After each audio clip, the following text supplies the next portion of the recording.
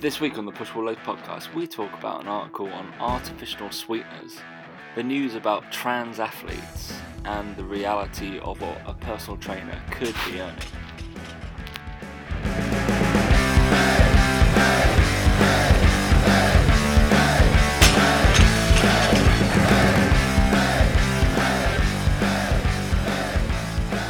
Three, two, one. Your pizza was terrible, Dan.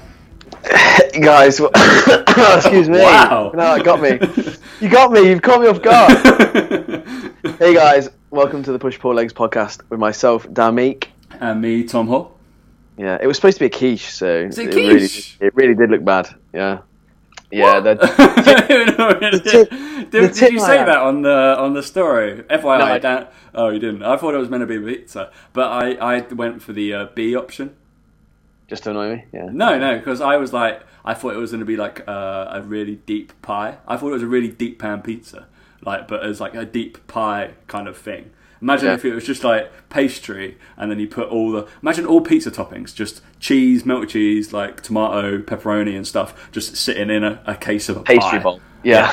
Would be absolutely phenomenal as far as I'm concerned. And then Dan's was like, oh, it's all nice and flat and Yeah, it wasn't great to be fair. Mike won that. Video will be out soon for that. Oh, was that Mike's? Oh, to be fair, I thought it was either, this probably doesn't bode well for Mike, I thought it was either Isabel or Laura. Yeah. And This is played well for me because I think he beat me. So, yeah, but it's on your Instagram, so people will be trolling you normally. So That's always what happens, isn't it? It's my life at the moment, Yeah, so it's it's all good. good. It's all good, mate. But yeah, anyway, never mind. yeah, you went up to Lodo. Yeah, week. Lodo. The video Might as well is going to talk be about out tomorrow, Thursday, 5 p.m. Yeah, we went to Lodo. Had a great time seeing the guys up there. And yeah, really fascinating to hear some of the things they got in the pipeline and stuff as well. They've got like a new brownie mix out, which was like 65 calories per portion of brownie, and I swear to God, they're the best low-calorie brownies I've ever tried. You know when you try low-calorie brownie, you're like, shit, it's not a brownie, is it? These were like dense, chocolatey, like really good, like not like you would imagine them to be. So that's coming out soon, and yeah, just learning a bit more about the company and the guys there and stuff, and how well they're doing, which is good. And like I say, we got asked to go, and we got some free stuff, which is always nice, isn't it? To get I'm incredibly jealous. Are they not listeners of the show? Jeez, no, they're not, mate. Also, as well, they only really help people who diet occasionally, so you're out the window. Wow. No. I mean, I help my clients diet. I don't help myself. No. But no, it's great. Like, it really is good. Like we said, they made us quiches, pizzas, all sorts of stuff. We had to do a food challenge as well, where we had to answer questions, and whether it was the right or wrong answer, we had some topping put on our pizza for us, or we chose it ourselves, and it was like not good. Not good. You can imagine. But yeah, that's all on the video, so I'm not going to release the I might actually watch that one. Yeah, it was not great. But yeah, no, it was good to go up there and see how it's all done. So yeah, that video will be out, and then like I said, I think the brownie mixture is out in a couple of weeks, and I know there's a couple of listeners have already messaged me about it, so I'm sure they're looking forward to it. Wow. Yeah, I mean, they do look really good. They really, really were good. I mean, if they're decent, we'll shout about it on here. I mean, be fine. We don't Yeah. mind that, do we? We don't mind if a product's decent. Well, that's it, isn't it? Like, it's not like we're pushing supplements that don't work. It's literally a food. If you want it, you want it. If you don't, you don't. It's, at the end of the day, you get the food out of it, so it's fine. Yeah. I'm not gonna lie, it is expensive. Like, it is for what it is. But again, it's the whole thing of like Halo Top's expensive for what it is, but then you think people spend £4.50 for a pint of beer and don't think anything of it, and it's like, well, you can't really. Again, it's just about priorities, really. If you want it and you want low calorie, tasty food, then you'll buy it. More calories in a pint of Halo Top than a pint of beer, mate. Yeah, probably. Yeah. So yeah, pick wisely, everybody. Pick wisely, guys. Yeah. I just saw an interesting study the other day, actually. Menno Henselmans talked about it, about alcohol. Alcohol is the only macronutrient that if you have more of it, it doesn't actually satiate you, it actually makes you hungrier. If you ate more protein, carbs and fats, although you eat more of the calories, you would actually feel full from it and you would be satiated. Actually, alcohol has the opposite effect, which is why it's not great when you're dieting, because it doesn't actually benefit you in any way, shape or form. Whereas if you had like a refeed day and had more carbs, you would actually feel fuller from it. Whereas if you drink, you don't feel fuller from it, so it doesn't actually negate the effects of dieting. Wow. And there's the fun fact of the show, guys. We might as well just cancel on that. Right, just stop now then. That's it, mate. There you go. That's the show. Done. 4 minutes. I'll just pass on all this information. All you binge drinkers out there. Waste of time. I mean, I was drinking wine on the weekend, so obviously doesn't that's have an you, effect. mate. Yes, that's what you do, mate. At the weekends, you just go nuts for it, don't you? We know this about you. Go nuts. I went to Home Slice again on Saturday. I saw, mate. Yeah, but me and Vicky shared a pizza. I wasn't with my university boys, so I didn't have my own. So I was a little bit more. So that left me enough room to go and have a bubble waffle, which was incredible. So it was good. Of course it did. I have no idea what the calorie count was, but I had a bubble waffle with triple chocolate ice cream, chocolate sprinkles, and about 3 Oreos crushed up in it. It's pretty good. It sounds amazing. Pretty good. It was nice. But yeah, let's go fitness talk instead, mate. We did have regarding third space, I don't know where you saw it. There were a lot of people, and Steve Orton has posted about Body Power, just to raise people's interest. Third space, we will have an education stage at Body Power, I believe either the Friday or the Saturday, and we will be more confirming about that. Myself and obviously regular guest of the show, just Josh Silverman, will be doing a bit of speaking. If people want to find out where we are, when we are, we'll be there all weekend. I know. I know I'm going up on the Friday and staying over, doing stuff on the Saturday. Unsure on the Sunday. We'll see what happens. Depends where Dan's going to be, to be honest. Yeah, but we'll be speaking. If you want to come and hear us chat. More panel work, I assume. So it'll be fun. It'll be really fun. I'm going to just get a load of questions from Dan, no doubt. Which is might just troll you, yeah. Yeah, that'd be fun, wouldn't it, mate? Yeah. Who knows? We should probably do some sort of live show or a recording of the podcast whilst we're there. I think we'll try and get that set up, and we'll have Josh, and we'll probably have Mike there. So, mate, whole squad. I reckon we might be going on the Friday. I don't know if we're going for the whole weekend. I'll be definitely there on the Friday, so we can do something then, 100%. So if you want to catch all of us on the Friday, when is it? I've got it in my diary. 11th of May is the Friday. 11th, 12th and 13th of May. Or 10th to 12th, 10th, 11th to 12th maybe. I'm pretty sure it's around there. So 100% we will be there on the 11th, well, the first 2 days, the Friday and the Saturday. I will be speaking on the Saturday, I'm assuming, which is cool. Really, thank you for the opportunity, Body Power. And it'll be fun. Right, mate, we got some interesting topics. They're a little bit, I don't know, they're quite big, as far as I'm concerned. The next two are kind of, I don't know, touchy subjects, but we're going to just... That's not like us, mate. But yeah, we'll just go in, recklessly speculate, just make decisions and opinions. That's what we're here for. And you can disagree or agree with us. Don't really mind. So we're open to changing our mind, but as long as it's the same as our opinion, we're all right. Go and rant about us on your own podcast. So this was obviously Gymshark. So I want to shout out to, I think it was Jack that sent me this. Obviously Gymshark, very, very, very, very, very popular clothing brand for gym goers. I believe Dan owns a fair few leggings. Yeah, not anymore. Maybe I might get rid of them now. But yeah, I think they're pretty world renowned. The first guys to do Instagram bodybuilder, I don't know, advertising really on their products. But they've also, there was a very confusing article that they posted that was sent to us about sugar, mate. So do you want to give us the lowdown on why it was confusing and what was happening in it? Basically, the title is sugar-free really better? So then they start with, they might be marketed as healthier, low-calorie alternatives to your favourite sweet treats, but are sugar-free foods and drinks really better for you? We explore the reality behind the hype, blah, blah, blah, blah. And they open up with both the American Heart Association and the American Diabetes Association have approved, and then put in brackets, albeit cautiously. Well, no, they've approved them, mate. How do you know that bit? Artificial sweeteners that are used in sugar-free products are basically safe. Sweeteners without the calories, blah, blah, blah, blah, blah. And then it says, hold the bus. It's not all sweetness and light. While they might be approved, our bodies and brains have a lot of complex reactions to sweeteners that aren't all that great. Brilliant. So they basically found a study revealed that sugar-free and diet foods are no more helpful in preventing type 2 diabetes and obesity than their sugary counterpart. Yep, that's because if you don't control for calories, then there will be fucking points. I swear we reviewed one of those studies previously, didn't we?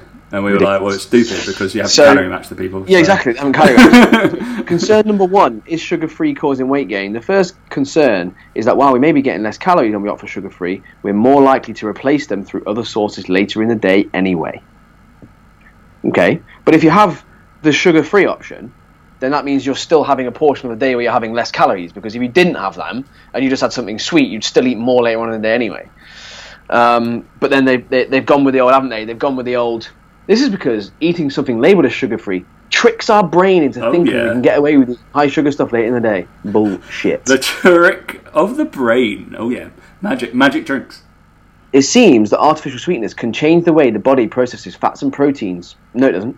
No, it doesn't. We know it doesn't. No, it doesn't. So basically this fucking nutritional therapist has gone on. Concern number 2, does it mess with our taste buds? Another potential risk is that sugar-free products might actually be changing the way we taste food. Why? Many products that claim to be sugar-free actually contain something arguably much worse than sugar: artificial sweetness. Oh my god. Basically, the more sugar-free products we consume, the more we crave it and come to expect it. Therefore, we are more likely to then eat sugar later on in the day.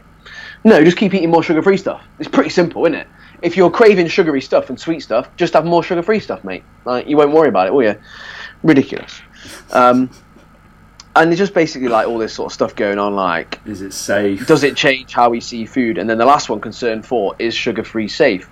We already know that to make something sugar-free taste decent, other alternatives have to be added. But the question is it safe? The truth is, we don't really know. Actually, love, we do really know. There's loads of studies out there that now have shown that it's perfectly safe, perfectly legit, and by now we'd know if overconsumption of it caused issues because it's been studied long enough. And the fact that the first line on this says American Heart Association and Diabetes Association have approved it.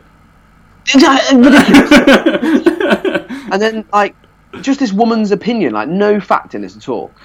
In truth, more and more evidence is showing that certain artificial sweeteners can cause metabolic changes in the body which may contribute to diabetes and obesity. Well, where's the studies? You've just put more and more evidence. Where? Where? You've not said it. You've not given it anywhere.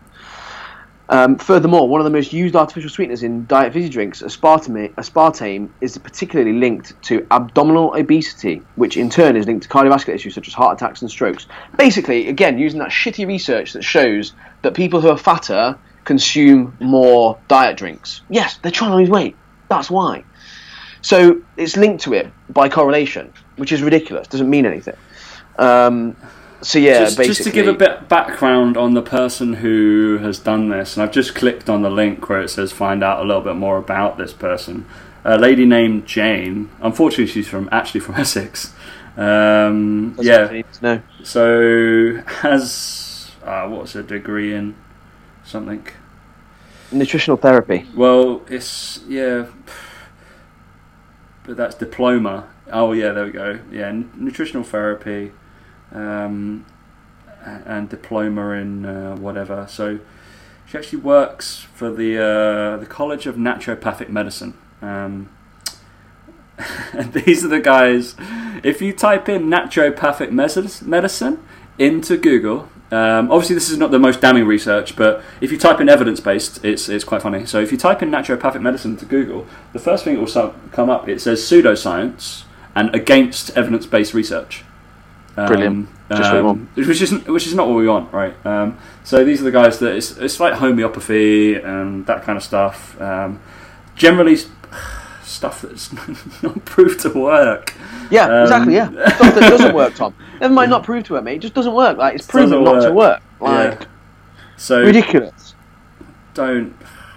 Like, Gymshark have got all the money in the world and all the power in the world. Have some of the best people. Why? 100%. They could have reached. Martin McDonald would have done that for free. He would have been like, "Yeah, here's a quote. There you go." But it's not absolutely fun. The problem with it is it's not like scary enough, is it? Do you know? Like, it's not scary enough to say moderately consume them everything. Right? Like, ridiculous. Yeah, and another thing as well, like with the whole like sweetness thing, right? No one is sitting here suggesting that they are by and large the best thing ever for you. They're super healthy, and that you don't have to worry about anything at all with them. Like, if you overconsume them, you can sometimes. Some people get flatulence from them, all that sort of stuff, and it can affect digestion, stuff like that, if you overconsume stupid amounts of them. What we're talking about here is 2 to 4 cans of Diet Coke a day alongside a healthy diet. Fine, absolutely no problem. If you're eating plenty of fruit and veg, and you're eating a calorie-controlled, calorie-balanced diet, and you know what you're doing, 2 to 4 cans a day is not going to negatively affect anything whatsoever. I'm sure if people have dieted extremely hard, they'll have consumed a lot of sweeteners in their time. And I remember when I came to diet for shows and shoots and stuff, that you can spend weeks eating loads and loads of high fiber veg and loads of diet drinks, and your guts aren't in the best place in the world. I'm not going to lie, but that's very, very temporary, and it changes very, very quickly. It's just ludicrous to suggest how you can say all that sort of stuff. But the other thing as well that people annoys me about these sorts of nutritional therapists and people who talk about like this is that stress plays havoc with someone's gut and digestion, or it can do. And it's always people always talk about the artificial sweeteners and all this sort of stuff, and it's always people who just reading the about me of this person who wrote this, right? And this is why I'm saying it. Yeah, I know, because there's the gut bit in it. Obviously she's big on gut health, right? And I get it. It's fine, right?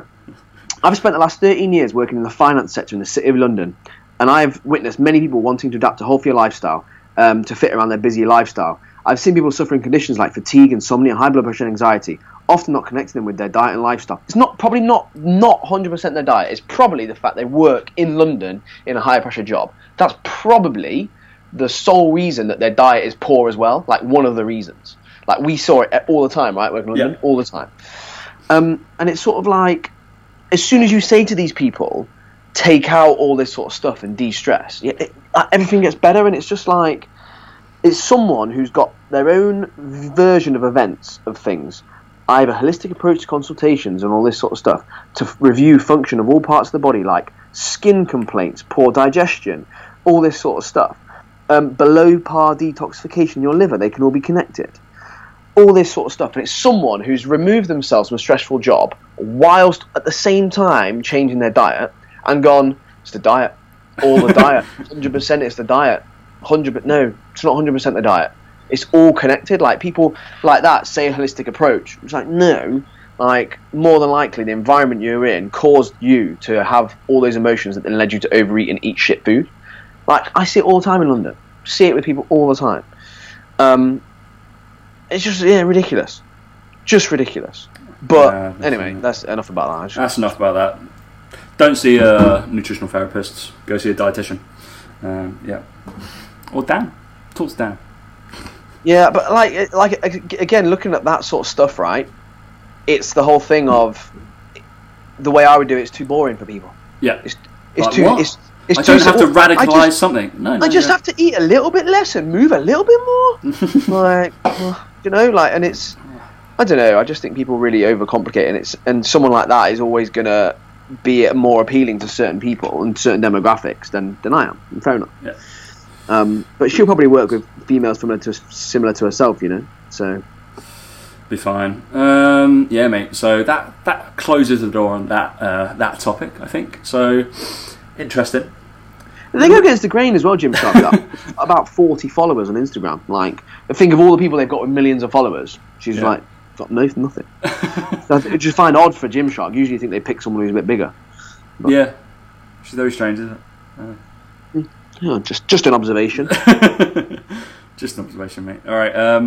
So we're going to go on to a topic that's just cropped up over the last few weeks. I think it's happened over the last couple of years, and it'd be interesting to see what our takes are. I think we probably concur, but we might not. I don't know.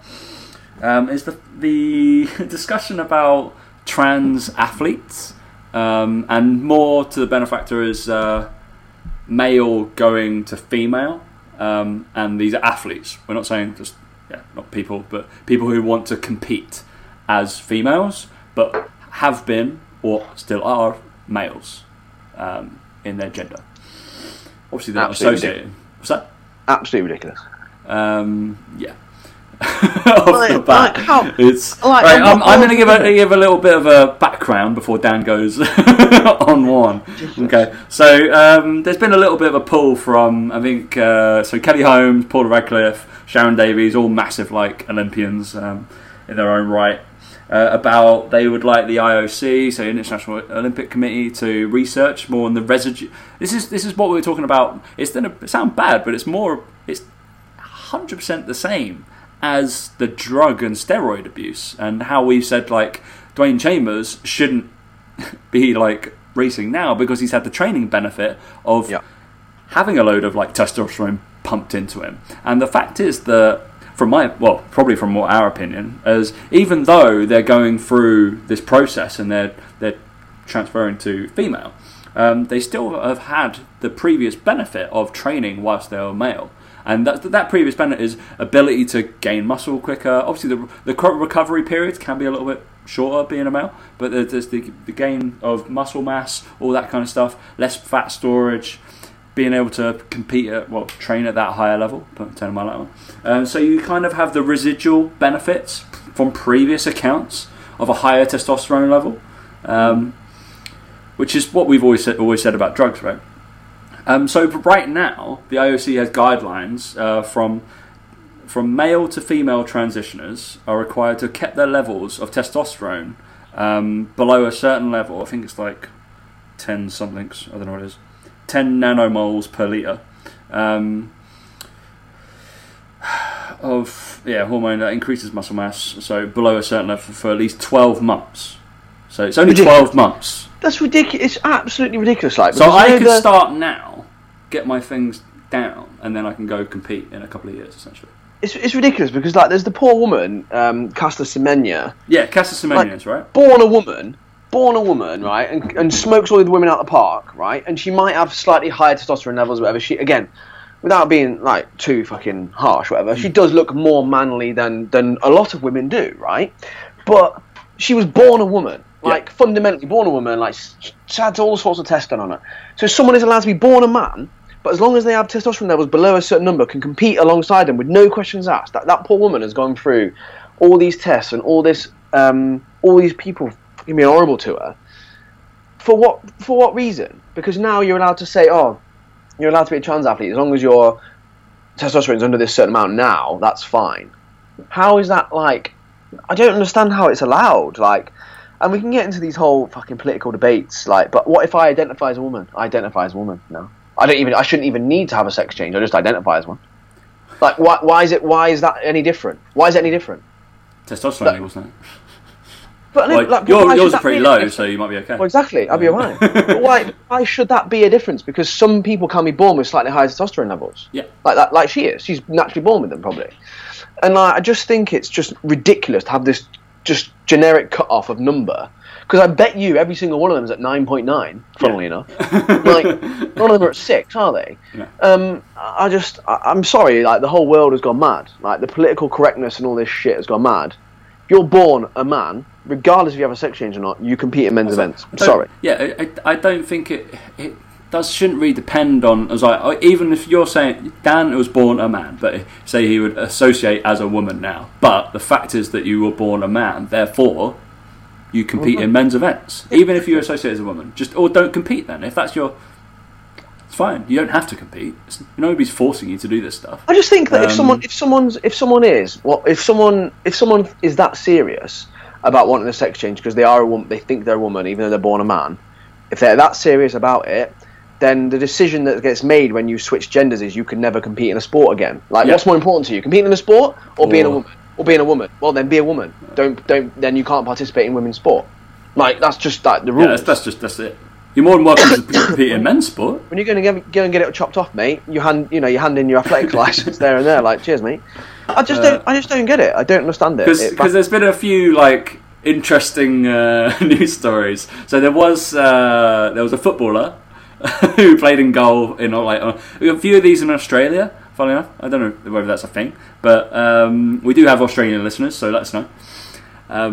So there was a couple. There was a soccer player who was playing like men's goalie, and then like after a year, then suddenly he's outfield, associated as a woman, outfield like absolutely scoring loads of goals. Wonderful. Exactly. And then there was probably the biggest one was a weightlifter, because men do carry more muscle mass, and generally speaking, in an unclassified event. So where I don't know what the women's, so the men have 120 kilos plus. Anybody above that you're all in the same category. You can be 180 or you can be 122. It doesn't matter. You're all apparently the same.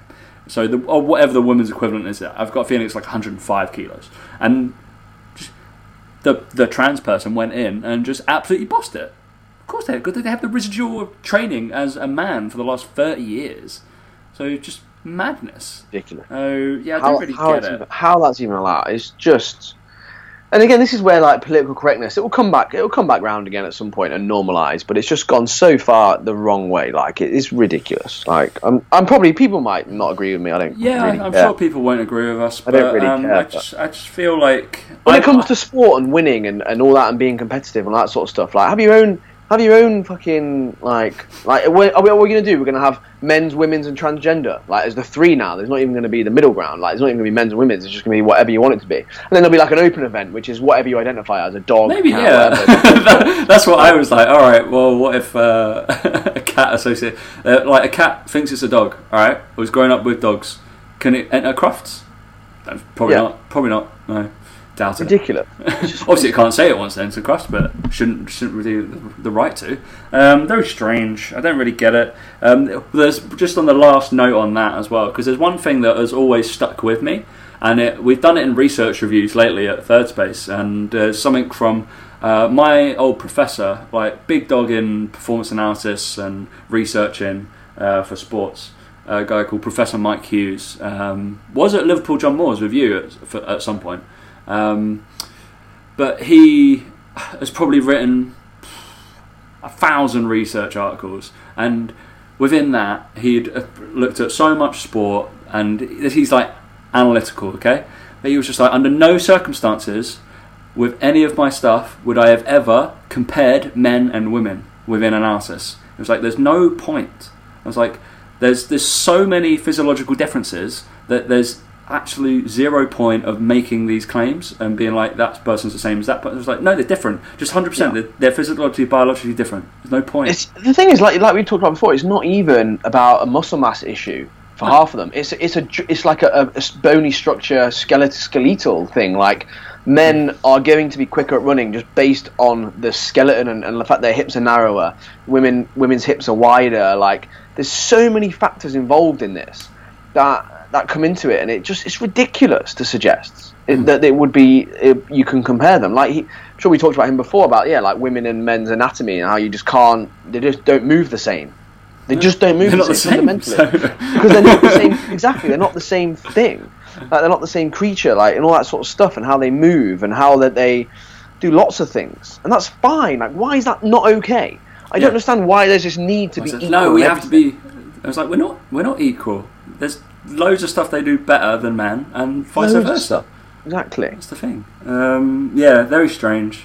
I think we just we have to be equal at all times. I was like, okay, cool, it's fine.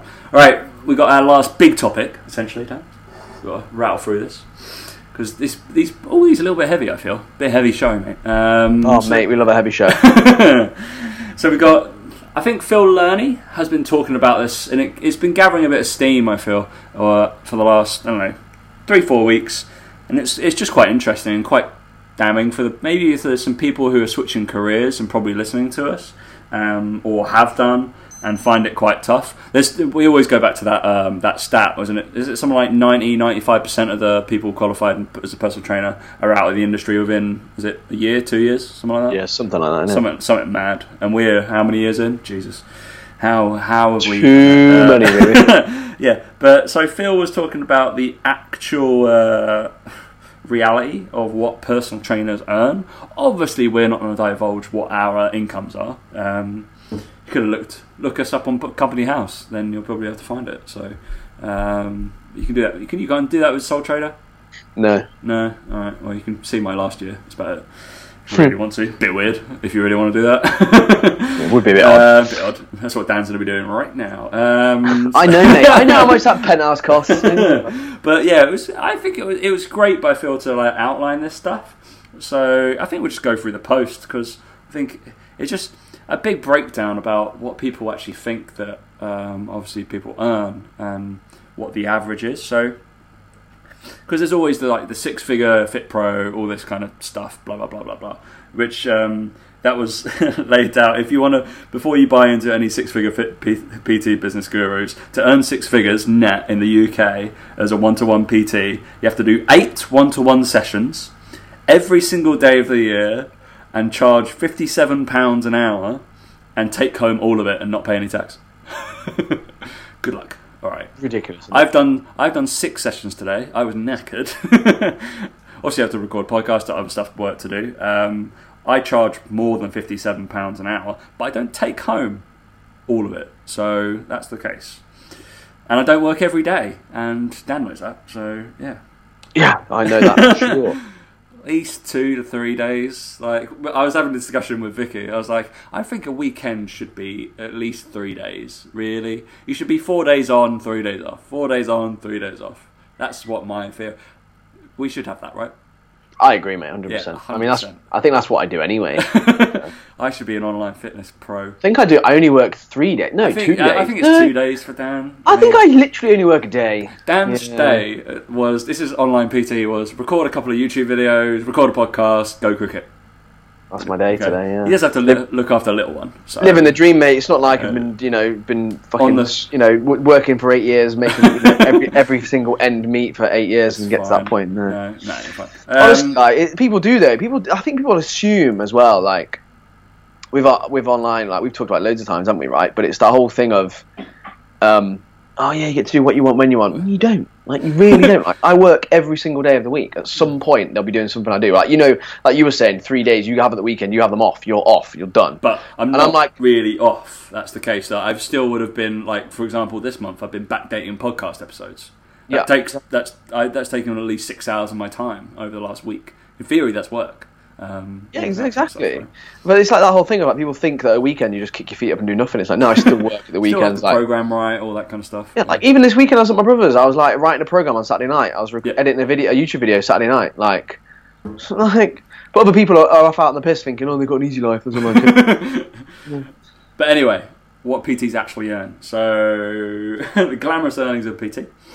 Onlookers, obviously the highlight reel that is Instagram. So a personal trainer earning, say, £65 an hour. Was that what rate were you charging when you were at First Base? 75. What? 75? Yeah. 75, wasn't it? Okay. We started at 65, didn't we? When we first started. I must remember 5.5 years ago. No, I think we've always been 75, haven't we? I thought it was 65. No, that doesn't really matter. Move on. It doesn't really matter, mate. I mean, what do you charge now? 95? Yeah, between 85 and 105. Depending how special we are. That just depends on how many you buy and if you're on direct debit, which is wonderful. So if you're PT earning charging £65 an hour, compared to someone who perhaps has an office job, about £18 an hour. So you can break that down. So depending on employment, so payment structure, you're getting tax and national insurance taken from it. So taxable income is probably £55.88 apparently. So £17 off for tax, national insurance £4. From this £65, your take home is actually £43.86. So after tax, national insurance, blah blah blah. That's if you're doing 25 sessions a week. Okay, so 40% of the hourly rate on average goes to the facility that you work at, depending on even if it's an employed model or a self-employed model. So they either charge rent per hour or for the space, or they take a certain cut of your session. So that's say 20 quid of the £43 that you take home. So now your actual hour was £23.86. It's pretty good. Still more than an office worker. So if your PT delivers a great service, they probably program or do something around that hour. Maybe we'll call that another hour. So actually the hourly rate is probably about 12 quid. So they're probably, if you say that, 25 sessions at probably about 12 quid an hour take home. But you probably take that to 50 hours based off prep work. £12 an hour. Crazy, right? On that breakdown. Yep, when you look at it like that. When you look at it like that, not fantastic. And that's where stuff like, well, I'd say Dan's probably better, 100% better than me, and how he sorts his time and basically being a little bit more automotive with his stuff and having really good systems in place. Therefore, he gets his hourly rate is slightly higher off the stuff he earns. And that's what good systems are, right? Obviously, I'm pretty rapid at writing programs now. It doesn't take me an hour to write somebody's program for the next 6 weeks. 100% not. But obviously, it takes time to catch up with them and make sure they know everything, what's going on in it. But yeah, it's just a case of note if people thinking about switching careers, etc. That it does take time to actually reap the benefits of it. It might be like it's kind of sticking past that year to 2 years, and then you're probably a lot better. So we're a hell of a lot better 6-7 years in now than when we first started. So yeah, definitely. I just think with personal training, it just becomes this thing where people enjoy the gym. They end up enjoying the gym, or they enjoy nutrition or whatever, and they look at it and think, oh, I could do that. Like, the pay's all right, or like, you know, it seems like it's okay. And it's like people have no idea about the work that, like you said, goes into it. And I think that I'm only where I am now because I've spent so long working on my craft, learning how to do it, or making mistakes, fucking up. Well, just for a point of view, how much when Dan worked for BTN, how much were you charging? The first client I ever had was paying me £29.95 a month. £20.95 a month. That's crazy. The amount of, and I know Dan, the amount of stuff he does with his clients, that's crazy. And you wouldn't have had any systems in place, so it wouldn't. No. That would have been a lot of work for 29 quid. Yeah, and it's like you said, when I look back now and think, well, I had my first clients when I was working in football. Went into online coaching. Again, I always say to anyone going into online coaching, do it alongside your job, because you can, for one. So then, it's not going to be the fucking like laptop lifestyle when you first start out, because you're going to do it alongside your job. So you work in evenings, weekends. Get used to that, because even now I do that. Even now. Yeah. But I do it by choice because I want to spend a bit more time with Isabel during the day, or pick her up from nursery. So therefore, I do work when she's asleep, for example. But the only benefit of online coaching compared to in-person coaching is that you don't have to work as many unsociable hours potentially. But it's funny because I actually choose to work those hours now. Like when I was a PT, I'd be like, oh, I didn't want to do work in the evenings, and I work more evenings now than I did when I was a PT. Like genuinely do. But the original point I was going to make was that people get into personal training and want to do this sort of stuff because they enjoy it. It's something that they enjoy and it's their hobby, and they go, oh, I could do that, it looks like fun. And then as soon as you do it, you realise a year, 2 years in, you end up fucking hating training because it's your job now. Like, I think there's an assumption for us that like training and getting your own diet, your own nutrition on point is really, really fucking easy.